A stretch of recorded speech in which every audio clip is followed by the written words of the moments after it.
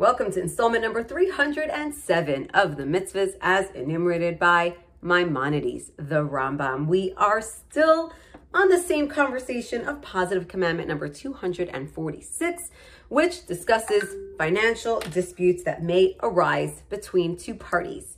In particular, we are talking about a partial disagreement where the guilty party does agree that he owes money, but does not agree on how much or whatever detail it is. He does not fully agree. He agrees that there is an issue involved, but does not fully agree. Now, what is interesting is that as we've been talking about the last few days, is that what happens is that the guilty party must take an oath, a biblical oath, holding the Torah scroll, a very serious oath, and he must say, state how much money he believes he actually owns. Now, what is interesting is that if it wasn't a partial disagreement, but a complete disagreement where person number two said, "What are you talking about? I don't owe you any money altogether," as opposed to option A, which said, "You're right, I owe you money, but I disagree with how much."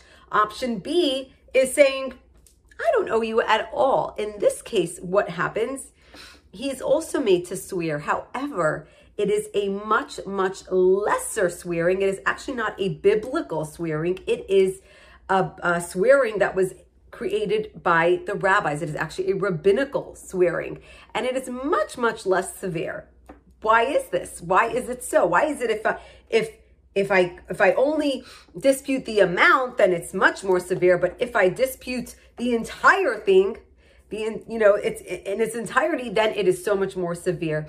And what is explained is very interesting, that when it comes to having borrowed money, or, it's very unlikely for somebody to have the chutzpah, somebody who actually did, borrow the entirety of the money, to come and say, "I didn't borrow it at all." It's very unlikely for somebody to have that type of gumption. However, it's more likely for them to say, "Yes, I did, but it wasn't this much. It was much less."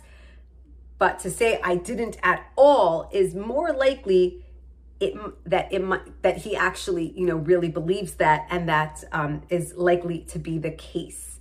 And so for this reason, he is actually given a much lesser swearing than option number one.